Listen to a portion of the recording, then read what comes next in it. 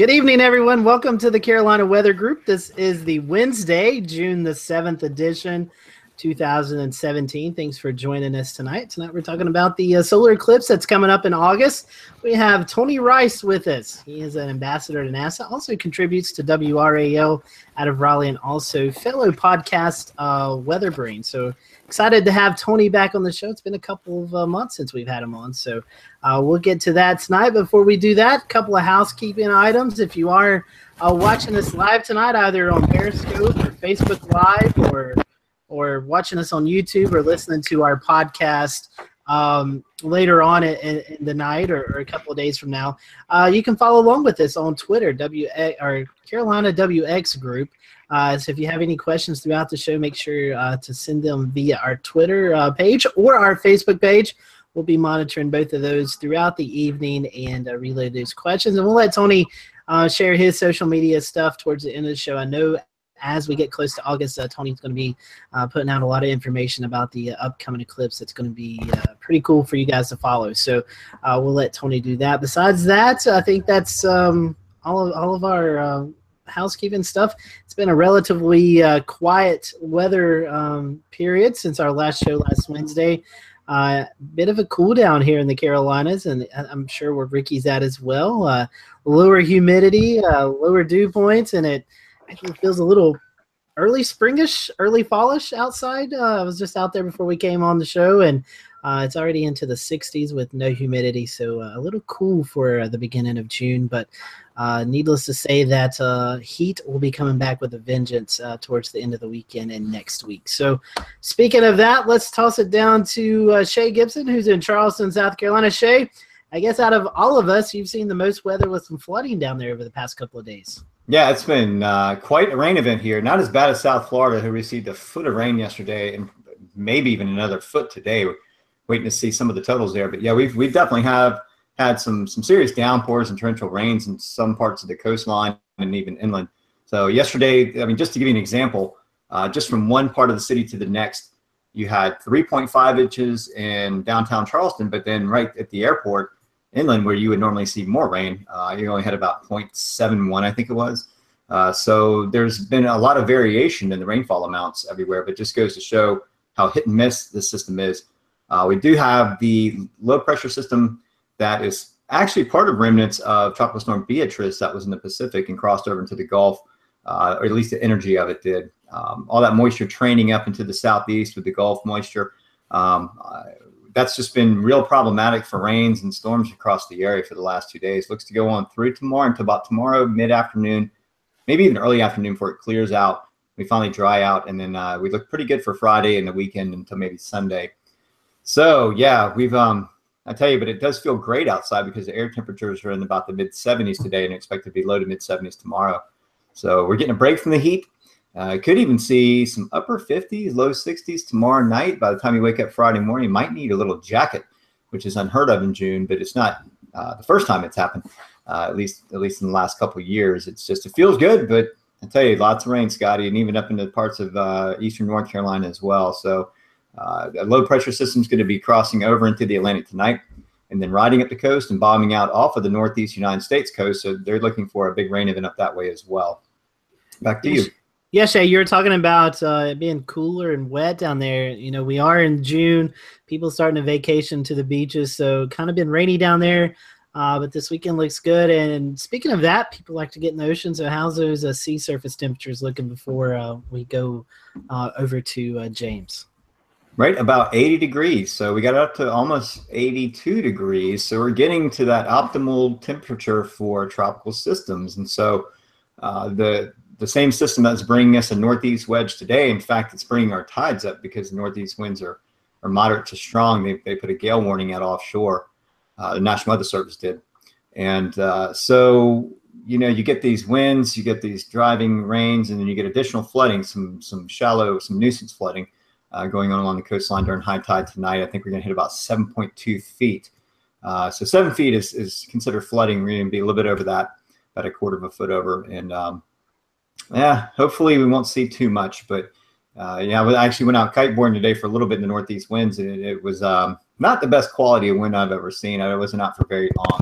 but there was already beach erosion going on then. So let's talk tropics for a second, Shay. What do you think about the potential for something forming under that ridge next week? Well, yeah, there's a couple sayings: build it high and they will come low.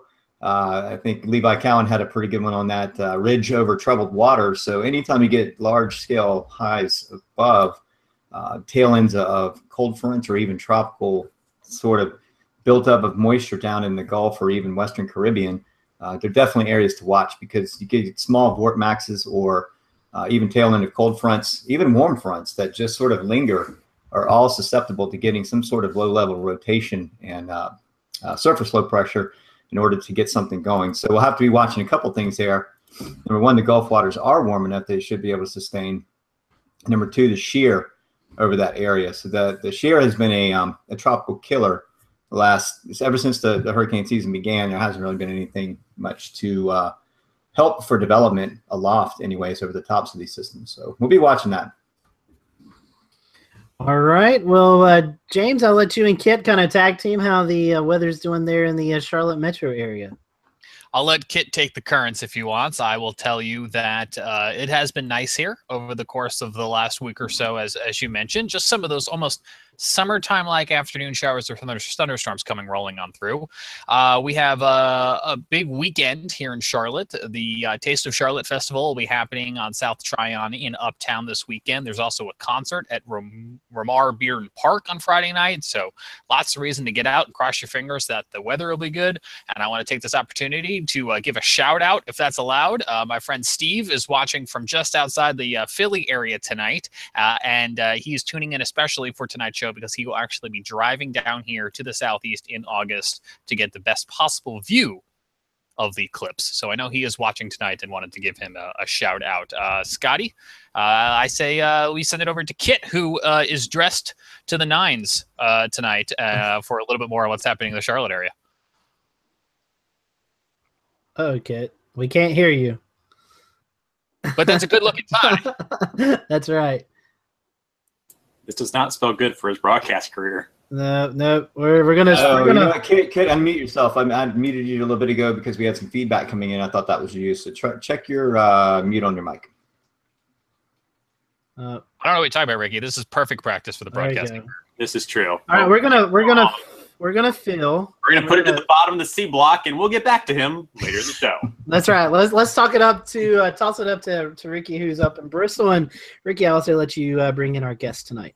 All right, very cool. Yeah, it's been a little cool pattern. I did the weather last night at 11, and I made the joke that you may actually need a light coat in June with temperature in the 50s. And yeah, we're kind of babies, although maybe I'm just the giant baby when it comes to 50 degrees in June. But it was a little cool this morning across our area, and just like it has been across much of the Mid-Atlantic and Carolinas today. But you know when it's probably not going to be cool is in August. And that's when we have our total solar eclipse, August 21st, ironically right after the Bristol race. So hopefully we can get all the rain that weekend there, Scotty.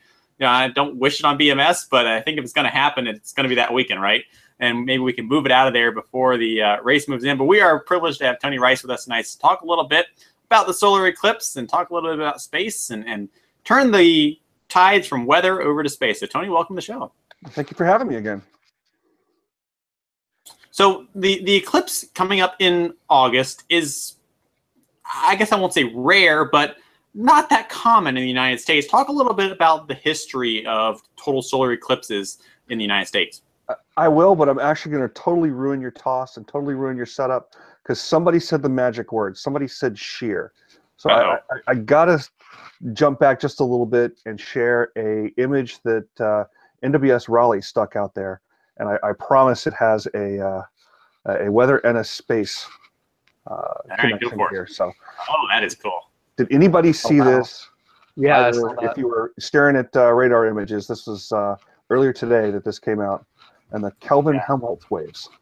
Yeah, I saw that earlier. I wondered if that looked like it from underneath. Do you think that they look? I mean, it's like you get a horizontal view from underneath. A view from above, obviously, and those Kelvin-Helmholtz waves, when you see them in the atmosphere, are so very cool. You know, look like the cartoon type waves that you expect to see out on the ocean. But what caught my eye about it is this is the same kind of phenomenon we see on Jupiter. Really? There's this is a an image that was actually taken by the New Horizons spacecraft on its way to Pluto. It used, as we often use Jupiter as a gravity assist, it's kind of free energy, if you will. As it passed by Jupiter, we got some fantastic images, particularly of the little red spot. There's a great red spot that you might know about, but there's also a little red spot. Same kind of, well, physics works the same way on Jupiter as it does on the Earth, especially atmospheric physics. So those same kind of shearing forces can rip those clouds in different directions and creates these kind of waves. So I just thought that was pretty cool. That is really neat. I know Kit's really liking that because we've been wanting you to come on and do a show on Jovian winds at some point. So that's a great topic. Yeah, we'll have to talk about all the different gas giants and what's going on there. You wait a little bit before you get me back, particularly on Jupiter, because the mission that I want to talk about the most will want the data to come back, and it's a little bit slower coming back right now due to some challenges on the spacecraft. We'll get those worked out. It's not running quite as fast as we had expected. There's been a issue with the engine, so it's slowing down the science orbits a little bit. The mission's called Juno. I was actually there at the launch several years ago. Really cool to see that thing go off because it required a pretty powerful rocket to get that heavy spacecraft moving where it is. So it's in these polar orbits around Jupiter and is going to get 100% coverage with a lot of different kind of imaging equipment there, both in the visible spectrum like this, and especially looking at the magnetosphere. I'm trying to turn my screen share off and remember how to do that. It's turned off already. You're good. Okay, cool. As people say, space is cool, right? Space is cool, and that's what makes what I do for NASA so very much fun. Is I rarely run into somebody that doesn't have some sort of connection somewhere. They liked it as a kid, they like it now. It's a real great hook to get people interested in science again, which I think is pretty important right now in our current society, if you will. Mm-hmm. Very true. All right, so let's talk a little bit about something that's probably going to get a lot of people hooked on science and hooked on space, the eclipse coming up in August. So talk a little bit to me about some eclipse history in the United States.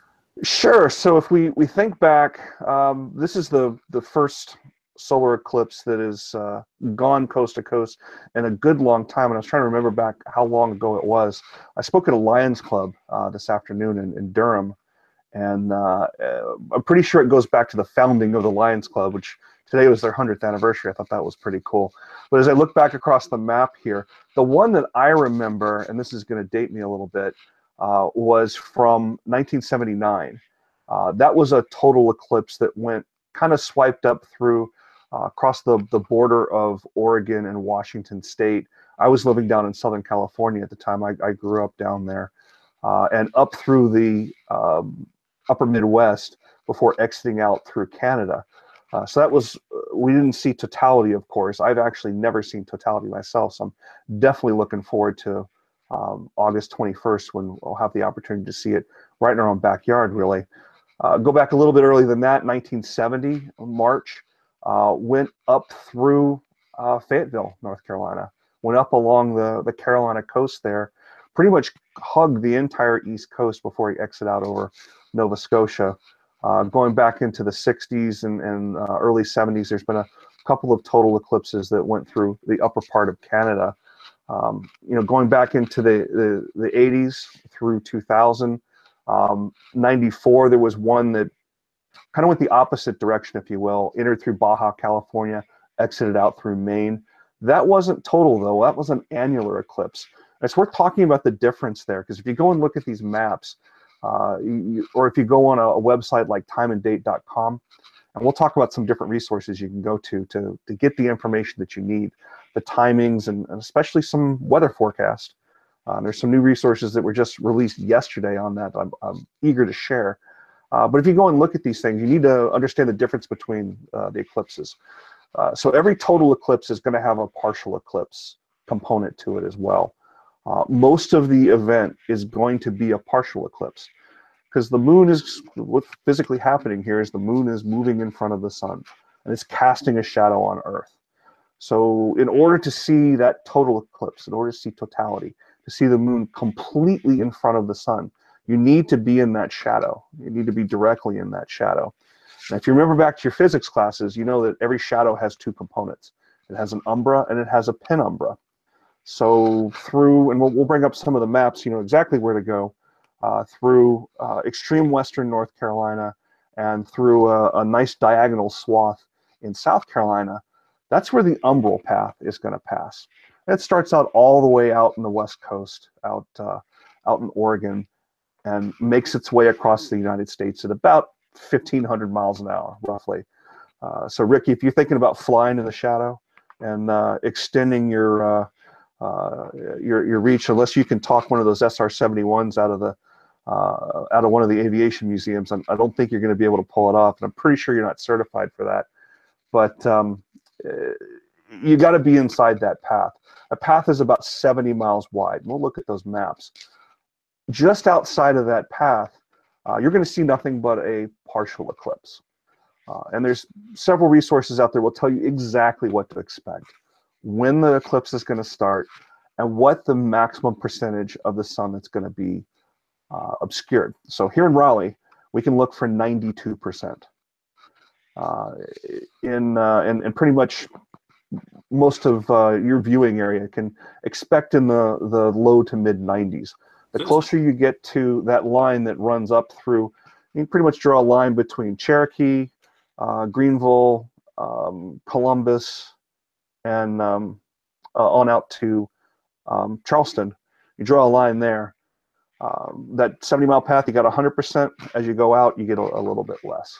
So Tony, 90%, or 92% sounds like a lot. Is it in terms of a partial eclipse from a viewing standpoint? Absolutely, and you're definitely going to see something cool. You're definitely going to see something that you're not going to forget, assuming the clouds don't get in our way. We can talk about that some too. That's really the big risk here. You're going to get to see experience some of the same things that you would experience if you traveled to the path of totality. So some things to look out for there. You're going to be outside to experience this. You definitely want to go out and spend a couple of minutes out there. The period of totality, of maximum totality, if you're in the path there, it's going to last about 2.5 minutes, roughly. Physically, the longest that period can last, and the most optimal kind of eclipse, where the moon's just in the right place, is about 7 minutes. So we're getting cheated a little bit on this one, but it's in our backyard, so it's all good. Some things to look for when this is happening, though, is all around you. I often tell folks when they go to see their first rocket launch down at the Kennedy Space Center, I tell everybody this: leave your camera at home, leave your camera behind, enjoy the moment. I encourage that with the eclipse too. You're not going to be taking great pictures, so don't worry about that. But if you do have your camera, turn it around and take pictures of the people around you, your family, your friends that are experiencing this with you. It's a really different experience. It's really kind of an alien experience. But also take a moment to take in the environment around you. Notice the temperature. Pretty much guaranteed, even here in Raleigh, we're still going to have ballpark 7 or 8% of the sun showing. Pretty much guaranteed at least a 5-degree temperature drop during that totality. It's probably going to be closer to 10, and it's not uncommon, depending on conditions at the time, winds and things like that, how hot of a day it was leading up to that. It's not uncommon to get up to a 20-degree temperature drop, to the point where even if you're not a weather nerd, you're going to notice it. It's really, really noticeable. These kind of changes are not only going to be noticeable by us humans. If you got a pet, your pet might get a little bit freaked out. It ain't supposed to get dark in the middle of the afternoon, and they've got their own internal clocks. If you've ever had a pet that you feed at a certain time, you know exactly what I'm talking about. They know when dinner time is. Well, they also know when the sun's supposed to be out, so they might get a little bit freaked out about that. Smaller animals, especially. Domestic pets aside, birds, listen for them. They're going to get really, really quiet. They're going to bed down. They're going to think it's nighttime. And then when that sun starts coming out again, again, this is based on what I've read and experts I've talked to about this, because I've not actually experienced totality or anything close to it myself firsthand. So I'm really looking forward to this. But they tell me that the birds can go absolutely nuts because it's just strange for them. Their nighttime just lasted 2.5 minutes. It's not supposed to be that way. Is there any negative side effects for animals? Has there been any research on that, and kind of how they adapt to these kind of things? Yeah, that's a good question. It happens so infrequently. I'd be surprised if there had been much research on it. It's just kind of an anecdotal thing that is definitely noticed when that's going on. I saw a lot of you guys when I was at the Carolina Weather Fest at UNC Charlotte, and after I'd given my talk on the Eclipse, a lady who was, I believe she was a chaperone with one of the school groups that was there, walked up to me afterwards, and I apologize, but I forget which African country she was referring to. But as a girl, she recalled being in Africa when a total eclipse occurred, and she was sharing some of the reactions in the town she was in. It was not a modern town, let's put it that way, and there was a lot of fear. There was a lot of, not just from the animals, but the peoples themselves thought the world was coming to an end. So I don't think we're going to experience much of that in the continental U.S., but it's definitely a very odd thing. I mean, for something, that hasn't happened in a large majority of the United States in many years, it's something that's certainly going to be a big talking point from people who know what's going on, people who don't have any clue what's going on. They're like, hey, what is this? Why is this happening? To really generating interest, right? Yeah.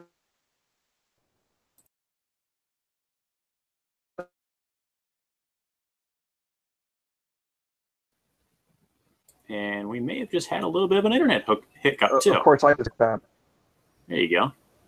We had an internet hiccup, Tony. Nope, we no worries. lost whatever you were saying there. So can you shove your camera down just a little bit too, if you don't mind?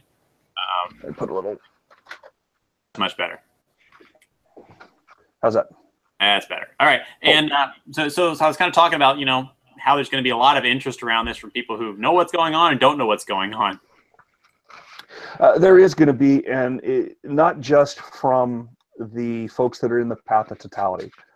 It's something that we can all enjoy, from the environmental changes that we're going to see, and the entire continental United States is going to be able to experience this, from San Diego to the tip of Maine and in the opposite direction as well. The farther you are away from that path, the more of the sun you're going to see. But still, it's going to be visible. So one of the things that NASA has put out there is a number of citizen science experiments that are available for people to take advantage of. Being when it is in August, it's going to be a little more difficult for teachers to take advantage of it. But here in Wake County, and I think there's a number of other counties in the Carolinas that have year-round schools, some of these schools are going to be in session. So they're making available experiments, they're making available teacher guides, things like that for teachers to get their students involved with it. And also science museums. Just about every science museum in the Carolinas is going to have something to do with this.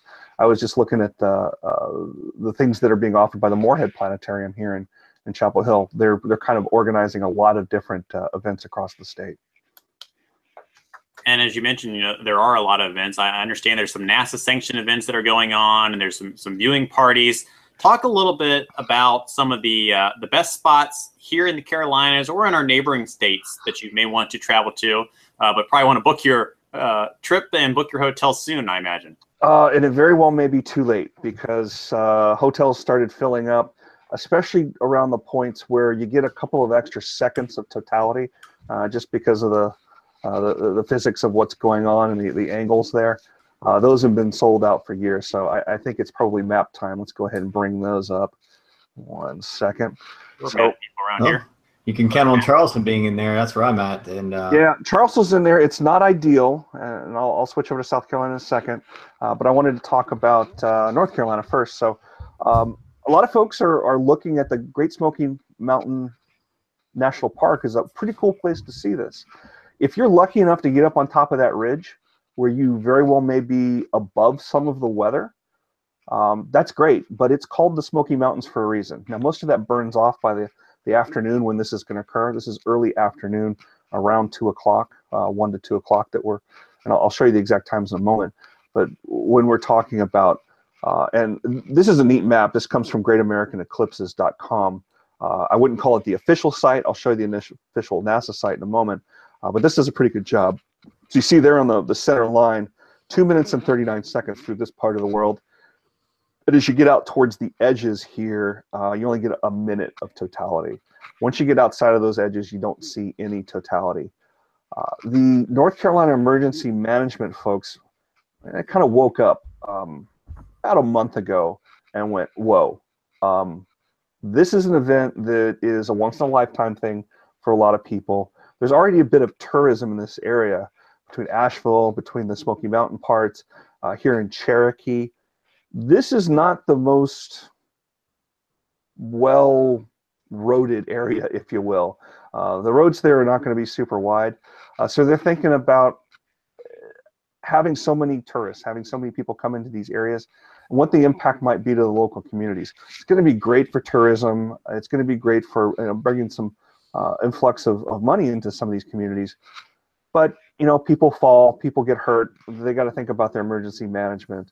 They got to think about traffic management and things like that. So I bring this up, not to scare, but if you're thinking about going somewhere within the path here, I'd really recommend that you get there the night before. You get there ahead of time. It's tempting to make this a day trip because we're so close to this path. If you make it a day trip, you better make it to a pretty middle of nowhere kind of place. I'm personally speaking a little concerned about I-95. And if we scroll down here a little bit, I'm going to be down here in Santee, South Carolina, south of Florence, north of Charleston. And as you can see, the path doesn't quite, well, let me go ahead and switch to South Carolina. Doesn't quite make it to Myrtle Beach. So it's just north of Charleston. Well, the Charleston's in the path. The center line, I should say, is just north of Charleston.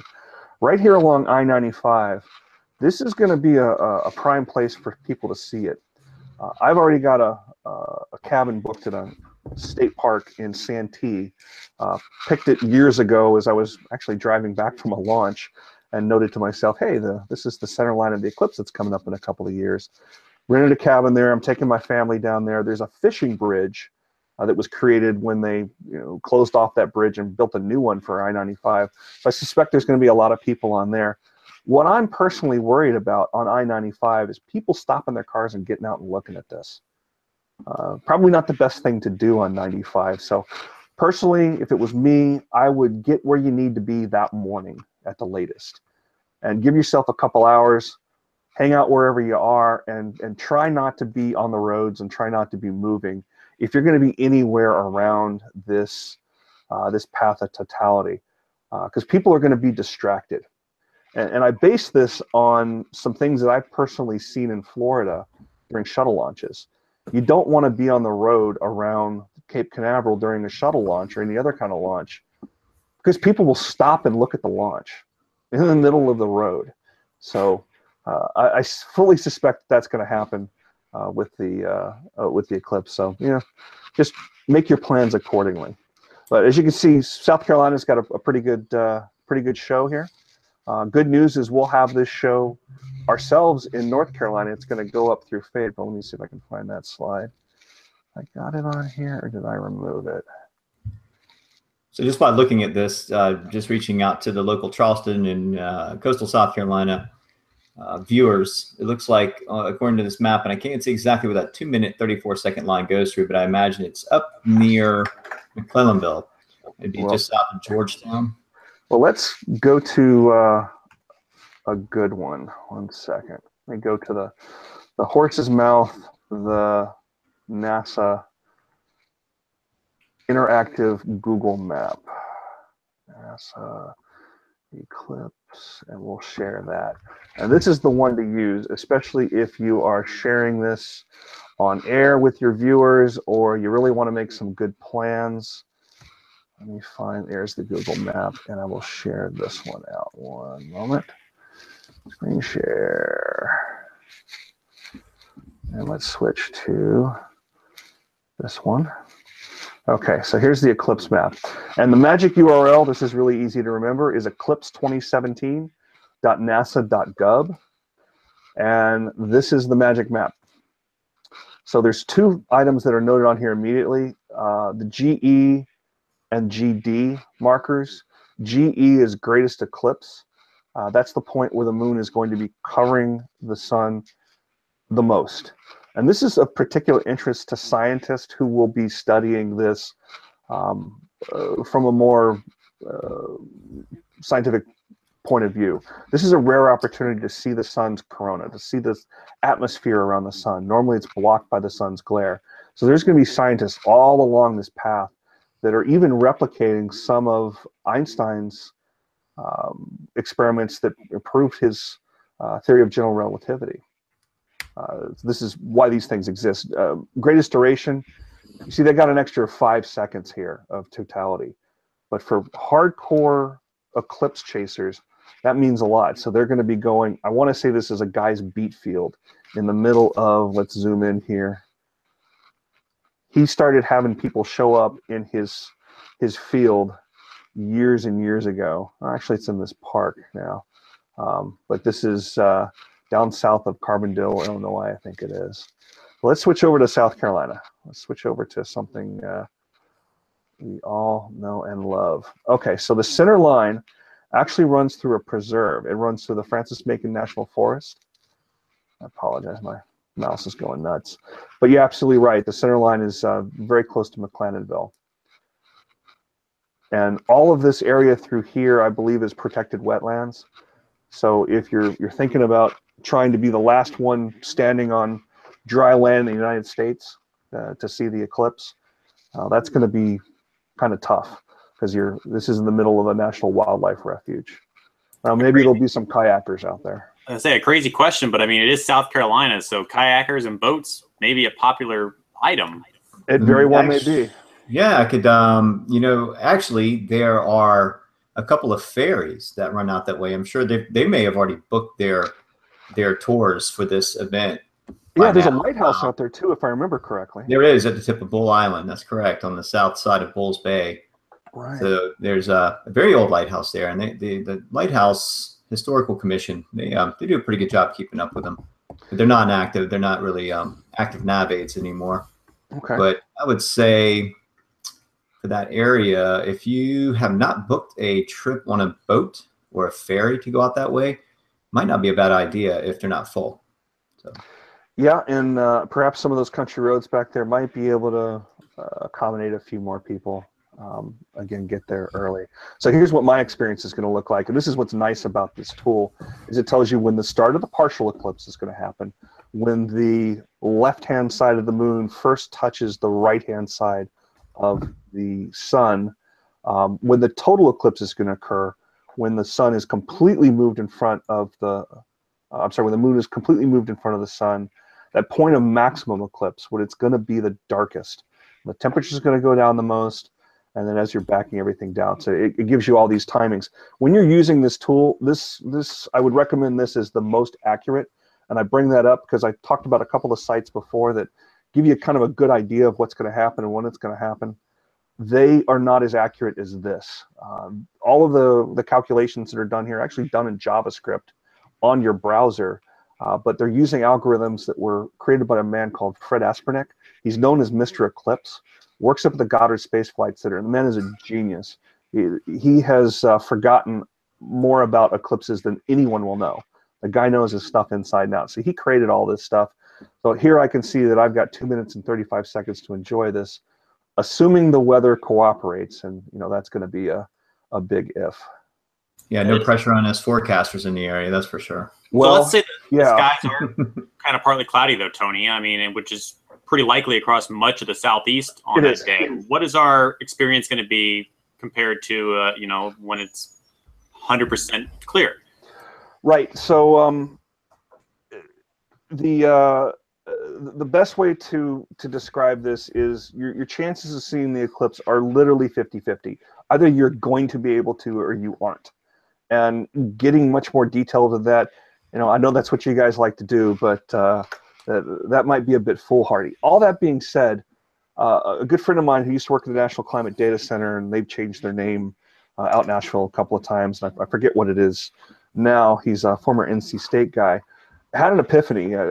He and I talk astronomy from time to time, and he had an epiphany and looked at the data that was available to them and said, hey, we got this sky covered data.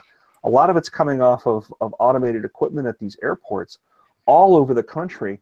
We need to leverage that and come up with some sort of some guidance on what your chances are of actually being able to see it. So they came up with a formula that is predicting the probability of being able to see the eclipse at all. So to your point, you don't have to have a perfectly clear sky to see this. You really only have to have a hole there big enough to see the sun for that period of time, especially that 2.5 minutes during totality. Hopefully big enough you can see even with your naked eye, you'll be able to see the sun's atmosphere. You'll be able to see that glow coming around. So you really only have to have a hole in the cloud cover for that long. So they created this really nice tool. It's also interactive.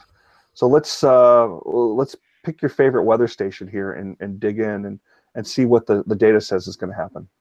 Real quick for our viewers, what time is this going to occur on the date? Yeah, so here in Raleigh, this starts at 1:16 p.m. It starts a little bit earlier as you go out west, and we're talking a 5-10 minute difference throughout the Carolinas. The period of maximum eclipse here in Raleigh is going to be 2:44 p.m. This is again on Monday, August 21st, and that's when we hit 93% of the sun being covered. And it'll all be over by 4 p.m. So we're talking just about a 3-hour period of time when it is making its way across the sun.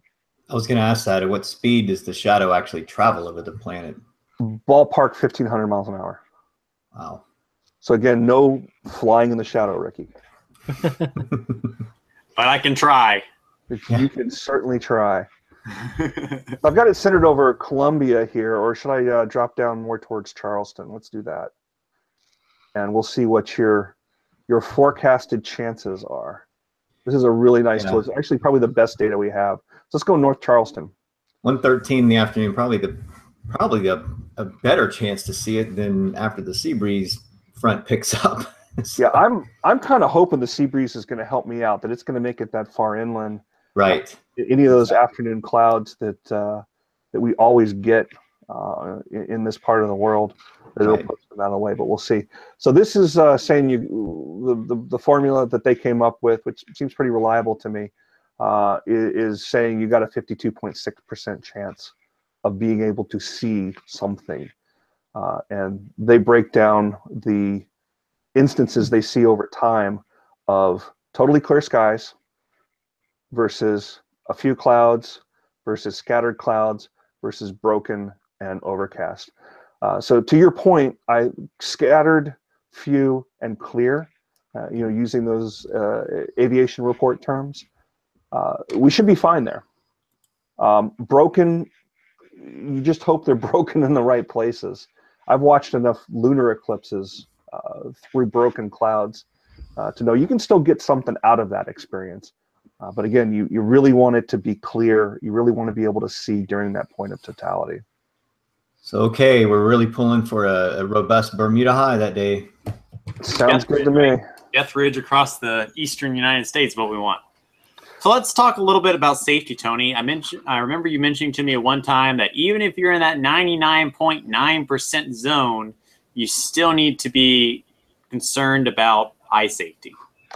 You absolutely do, and my new friends at the Durham Lions Club, given their eye health and blindness and all the work that they do with eye safety, were really interested into this, and I certainly appreciated that. But yeah, you have to be definitely thinking about eye safety here. So there's some things that you can do. There's some things that you can purchase. There's some things that you can make. And if you completely space out on this and forget it's happening, I'll even show you a way that you can just make a hand gesture and be able to safely see this. So first of all, sunglasses, not good enough. You all right, Scotty? I'm good, yeah. Keeping you up?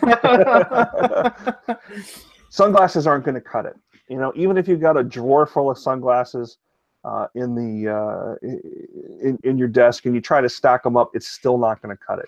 You have to be blocking about 99% of that light. There's a reason why we as humans don't look up and stare at the sun. It's going to cause injury, and it can definitely cause blindness. So we need to be careful about that. There is only one point during the eclipse where it is safe to look at the sun, and that's that 2.5 minute period during totality. You can take the glasses off, you can look at the sun, you can enjoy it. That's really a rare thing that you're able to enjoy. Even if you're in the path of totality, during that partial phase, during the rest of that nearly 3-hour window, when the sun is showing, you need to have those glasses available. You need to have some sort of an eye protection available. And if you're not in the path of totality, you need to have that eye protection on all the time. So there's a couple different options there, and I've already got mine purchased. I just picked mine up online. I forget where I got them. It was probably Amazon or something like that. So let me switch my camera here so what I'm doing. So I've got these right here. These are a little bit fancier. They remind me of my grandparents' cool shades that they used to drive with, but they serve a really good purpose. They've got the nice dark lenses, and they cut out a lot of light. And I went ahead and bought these because I've got them for my whole family. I bought these this way because I wanted to be able to experience it the best way possible. But these are going to be usable again in, and I have to look up the exact date, but in a couple of years, there's going to be a transit. All the planets between us and the sun periodically get in the way and will pass in front of the sun. So Mercury and Venus will both do that. And it's actually visible with the naked eye if you've got something that you can use to shield your eyes with or to protect your eyes with. So these run ballpark $15, $20 and are well worth it. They come in a nice little case, and there's a reason for that. If these should be damaged, they go in the trash. You don't use them. Even if there's a little pinhole in here that gets created or a scratch or something like that, that's enough to create a dangerous situation that could damage your eyes. So there are also these nice little cardboard jobs, and these can be purchased online. They run $1, $2, and if you buy them in bulk, they will be you can get them down to close to 50 cents if you're buying enough of them. So these particular ones you can see are kind of a little bit janky here. These are going to go in the trash. These are demos that I've had about 1,000 elementary school kids handle. So I'm not at all surprised that they're a little bit messed up. But it's using the same kind of a material. It's a film, the same kind of film that's put on a solar telescope to block that light. And this is what you need to save your eyesight. So don't bring those 3D glasses from the theater with you. Not going to work. You know, even those ones that are using the polarizing lenses, they're not blocking enough light. And if you do get these cardboardy ones, these will work just fine. They're nice and inexpensive. One, I'd recommend you go ahead and get them sooner rather than later, because you don't want to be running into shipping problems or them running out, which is a distinct possibility. So I would go ahead and order those now if you could. And when you get them, either leave them in the packaging that they came in, or get yourself like a business envelope and tuck them in there and put them somewhere safe so you don't have to worry about them getting scratched. So another way that you can see it, the glasses are obviously the best because you want to be able to experience this firsthand, but you can have some fun with it as well. You got 3 hours to play with here. So have some fun and do a couple other things. So you guys like spaghetti? You like pasta? Everybody likes pasta. I love asking the elementary school kids. They always, every hand goes up. We all love spaghetti. So somewhere in your kitchen, you've got a colander. You've got something that you use to drain that pasta. And it's filled with little holes. Or you've got a grater, a cheese grater. You know, maybe one of those box-style graters that's got different size holes. Great things. Bring them outside when the eclipse occurs and have some fun with them. Anything that's got little holes in it is going to act as a projector. and you're going to be able to see lots of little eclipses projected onto the ground, or some type of piece of paper or something like that. And you can do that yourself by taking a piece of cardboard and poking that little hole in there. So what you're doing is reducing the amount of light that comes through, and doing it that way. Another way that you can do this, that's you can project it safely so that it can be viewed, is take a little hand mirror, maybe something that one that comes in a little compact, or something like that, and stick it in an envelope and tear yourself a little tiny hole to expose that mirror. You can then use that. That's enough to reduce the light. That it's pretty safe. You don't want to look directly at the beam, but you can shine that onto a garage door, the side of a vehicle, some light colored area, and you can view the eclipse that way. And you can share that with a lot more people. So there's lots of different things that you can do here. You can even, if you park yourself under a tree, this is another photograph idea for you. Park yourself under a tree and look at the ground during that partial eclipse. About halfway through is a good time to see it, because you can really see the definition, see where that moon is. Look down on the ground, and there's going to be lots of little eclipses that are coming through the branches and the leaves. So lots of different ways, and lots of ways for people to get involved. What are some of the, you mentioned a few citizen science experiments. Is there anything that you would kind of say, hey, this would be cool to do with your kids during the eclipse? Yeah, let me bring those up 1 second. It's a real nice list of them.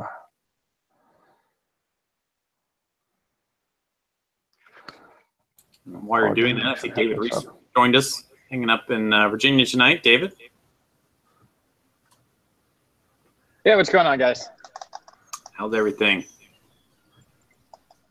Wet right now. Nice little shower rolling through, but hey, heat's on the way, so if you're a cold weather fan, enjoy it. All right. Exactly. Probably the last cool spell we'll have for a while. Yep. All right, it's just downloading now. Let me get to the list. So, Tony, for the astronauts on the ISS, will they be able to see anything? We will know. That's an excellent question, and I hope so. We will know for sure about a week before the event. And the reason for that is I've got all the orbital data right now. I send it to Ricky every week, and about 125 of his closest meteorologist friends where we identify when the International Space Station is going to be going over. That data is only good for about 3 days. So I could take that data right now and project it out and give you an idea of where the International Space Station will be during that period of time the eclipse is occurring, to even give a clue of whether or not they're going to be able to see it. But it's worth about as much as a weather forecast between. It's worth less than a weather forecast between now and then. The reason is that the International Space Station, its orbit changes all of the time. We think of it being up in space, and it is, but there's also a fair amount of atmosphere up there. It thins out kind of gradually as it moves up. So the space station is experiencing atmospheric drag as it orbits. So it is reboosted about once every month or two to overcome that, and that changes its orbit. Not sure when the next reboost is going to occur. We can kind of predict what that atmospheric drag might be, but as you probably know, the atmosphere is fairly lumpy up there, so it's a little bit unpredictable. So long story short, we'll know about a week ahead of time. Hopefully we'll be able to photograph it from up there. And it looks like a dark circular spot on the Earth. It's been photographed from the Mir space station in the past. How about our geostationary satellites? They'll definitely see something. I'm really looking forward to what our new GOES friend up there, GOES 16, is going to be able to show us. Yeah, it should, from what I understand, that position still be there when it comes around, where it's centered right over the United States. So we should get a pretty nice view across the entire U.S., I think. Yeah, definitely. Hopefully we can get some time lapses of it going across. So citizen science. There are some opportunities, and I'll tweet these out when we finish up here. So the folks that are interested in getting involved in these kind of things, and there's different age levels that are appropriate for these different citizen science projects. But just kind of scanning through them here, there's one called Aurorasaurus that's gathering real-time data about the auroral happenings during the eclipse. That's mostly for leading up to it from some of the northern areas. The Solar and Heliophysics Observatory, SOHO, is going to be organizing images that are taken by that particular spacecraft leading up to the eclipse. So that's something that even if you're not in the path of totality and you just enjoy messing with some of those kind of images, that's a great opportunity. They got about 27,000 people involved with that so far. My alma mater, Virginia Tech, is working with the New Jersey Institute of Technology on a ham radio study. They're getting amateur hams to use this as an opportunity to do some more study of the ionosphere and how the sun interacts with that. So those are just a couple of them.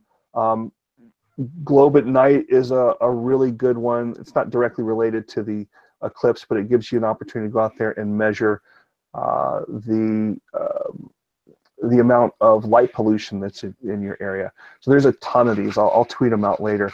But really, the coolest one and the easiest one to do that will work for all ages is just take a outdoor thermometer with you out to wherever you're seeing the eclipse from and keep an eye on it. You should be able to physically watch the temperature go down. Very cool. All right, I think we have a few viewer questions we want to get to. Cool. Dan Andrews says, I'm thinking of putting a weather balloon up on the morning of the eclipse, working with a hotel and trying to coordinate with a STEM school as well. Any thoughts on some cool stuff they could perhaps gather from that? Well, if you're able to put an electronics package up there, especially something that's, sending data packets down, I assume this won't be a tethered one, something that could fly free. Try to put some thermometers on it. That'd be pretty cool. And if you have any way of releasing it in the path of totality or in an area that we can predict the winds such that it should take the balloon over the path of totality, make sure it's taking lots of pictures. If it goes up high enough and it's got the right angle looking back towards the Earth, that circular eclipse shadow, I think, might be visible, and that would be a really, really cool picture to get. That would be. And Dan Andrews is also a gadget guru, and Dan, if you're watching, check out the WeatherFlow weather meter.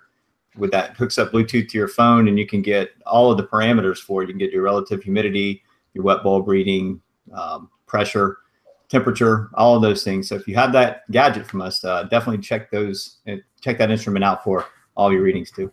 And then share your results. Definitely, that'd be cool to say. Yeah, for sure. Any possible influences on the weather as a result of the eclipse? I know it's such a short time, short distance, but you did mention temperature changes. Anything that could play into? It seems like such a mesoscale, microscale kind of thing. I would think maybe not, but yeah, I would think so too.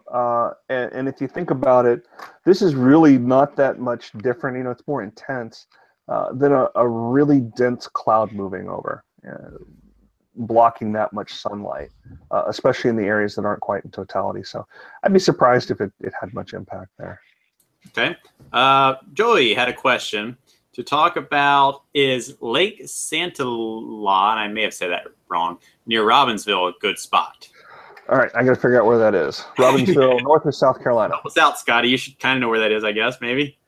I have no idea where the lake's at, but Robbinsville is in North Carolina. It's in the southwest corner. All right. I think Ricky just butchered that name. I'm 100% sure I did. I live in Appalachia, y'all. We don't speak 100%. It is near Yellow Creek. It's basically near the state line of Tennessee and North Carolina. Okay, that might be in the path. Let me get to I'm pretty sure that it's in the National Forest. Eclipse, they're active. He also brought up a good point. Maybe for those folks who do live in the area, is there a place that you can maybe find better viewing places? Maybe like a darker place. Is there information on how to find the darker places, Tony? Yeah, the darkness is something that you're definitely looking for during something like a meteor shower or something that's occurring at night. Really doesn't matter so much here. I think what you're looking for is the best chances of a clear sky, and you want to have an unobstructed sky. So some of these forest locations might not be the best unless you can find a nice big clearing where you're going to be able to see the sun. So planning wise, the way that you can know that you've got the right place, you've got the data in this NASA interactive map. It's going to give you the altitude and the azimuth. So take even your iPhone will be able to do something like this. And make sure, go out to the site ahead of time that you're thinking about going to. Figure out which direction you need to be pointing, and then your phone may or may not be, it'll definitely be able to do the azimuth. So, for example, it starts at about 160 degrees azimuth, and then the maximum eclipse for most of this area is going to be about 215 degrees azimuth. And you can see that all on your phone. Altitude is going to be a little bit trickier. It's going to be a ballpark around 60 degrees. That's actually easier when you think about it. The horizon's 0, directly overhead is zenith or 90 degrees. So just kind of mentally get that sky into 3 parts. So it's going to be pretty close to overhead. It's only going to be about an hour or so after solar noon. Oh, something else I should point out while I'm thinking about it, the times that are on the NASA site, they're all in UT. So they're all Zulu time, so make sure you do your math. And so it's 5 hour back to Eastern time. Exactly, it's 5 hours. 5 hour difference on the Eastern time. There's also a phone app, really handy phone app that a lot of photographers use. It's called the Photographer's Ephemeris. They'll have that listing on there as well, and you just hold it GPS, and it'll tell you exactly where you are on there. And it's a great app. I think it's free for iPhone and a small charge for Droids, but I'm not sure. I downloaded it a few years ago, and so I don't know if they've changed that or not. Yeah, I use that for planning some neat sunset shots sometimes. Any more questions? Anything else, guys? I don't see any more, so yeah. Well, while they're thinking of them, let me share this. So this is kind of fun.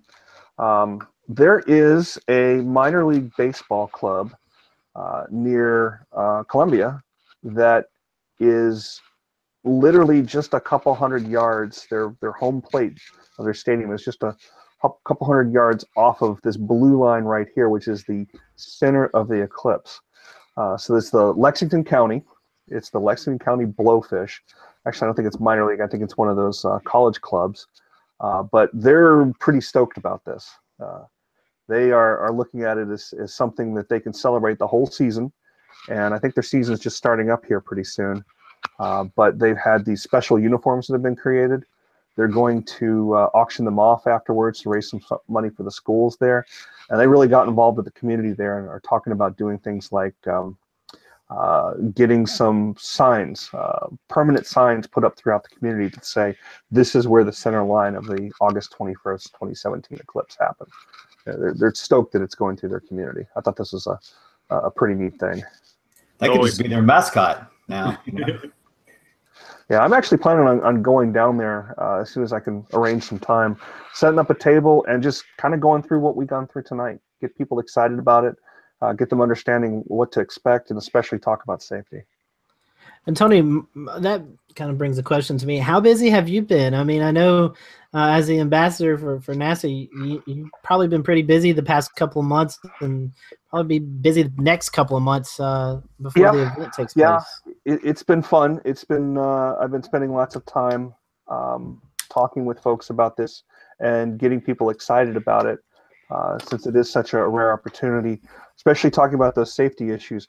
One of the neatest things I did was my son's elementary school is just down the road from us here, and I used to go in and talk all different space things with them while he was a student there, and I've kept doing it after that. I was talking with the principal before this school year started, and we're talking about some things that we might talk about. So, yeah, we got to talk about the eclipse. He says, I want you to talk to every student in the school if you've got time. I said, all right, let's get it done. So I talked to about 950 kids over a period of a couple different visits with different assemblies and things like that. So that's kept me very, very busy. We talked about it quite a bit, myself and the other ambassadors. There's about 6 or 8 other ambassadors right here in the area. There's more in South Carolina and North Carolina as well. But we have an event every year called Astronomy Days. It's usually held at the end of January, early February at the Museum of Natural Sciences in downtown Raleigh. So the eclipse was a very big part of the discussions there. The slides that I've been kind of poking through here to remind myself of some things, that was from that event. And I also challenged myself a bit and certainly challenged the audience there. Went through a 45-minute presentation on Einstein's theory of relativity and how it was proven using an eclipse shortly after he published that theory. So it's kept me busy, but I'm shutting down come Eclipse Day.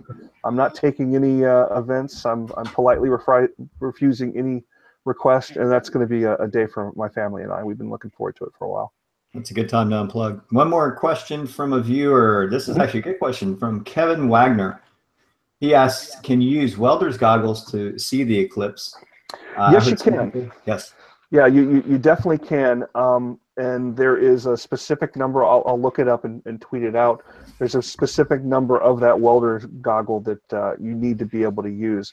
There's also a specific number, and let me pull that up.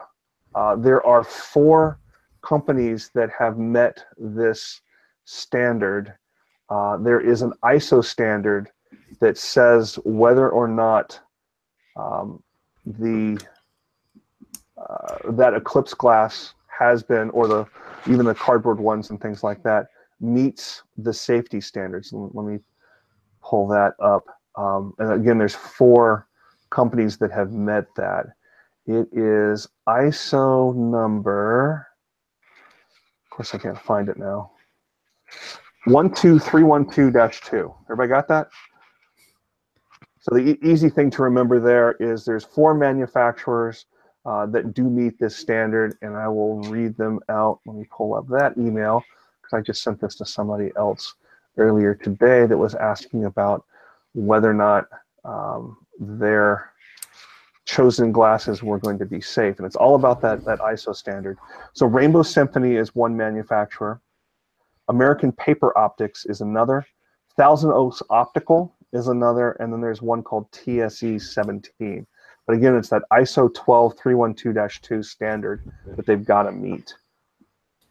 It's all about how much light's being blocked. I bring this up because there's a lot of glasses that are available online. I would avoid buying any that do not meet that ISO standard. There's going to be some cheap ones that are made overseas that, hey, it's your eyesight. You don't want to be playing with it. You want to get the right safe ones. Tony, perhaps a silly question, but for people who are really interested in astronomy, can you use these solar eclipse glasses to kind of just check out the sun on a normal day if you're interested? Absolutely. Yeah, certainly. Like? And when the sunspots are big enough, you can actually physically see the sunspots with the naked eye. Cool. All right. Something I may have to try out before the eclipse, just to test out and see what my glasses look like. Test them out, have fun with them, put them somewhere safe, and get ready for the big event. Yep. All right, Scotty, we'll give it to you to kind of wrap up everything here. All right, well, Tony, we appreciate you coming on. I'm going to give this opportunity of some of our followers or some folks who may be listening later on to the show. How can they follow you on social media? So I've got 2 social media accounts I'll share with you. One is my personal one, we'll call it the manual one that I actually go and write those tweets myself. That's RTP HOKIE, RTP Hokie.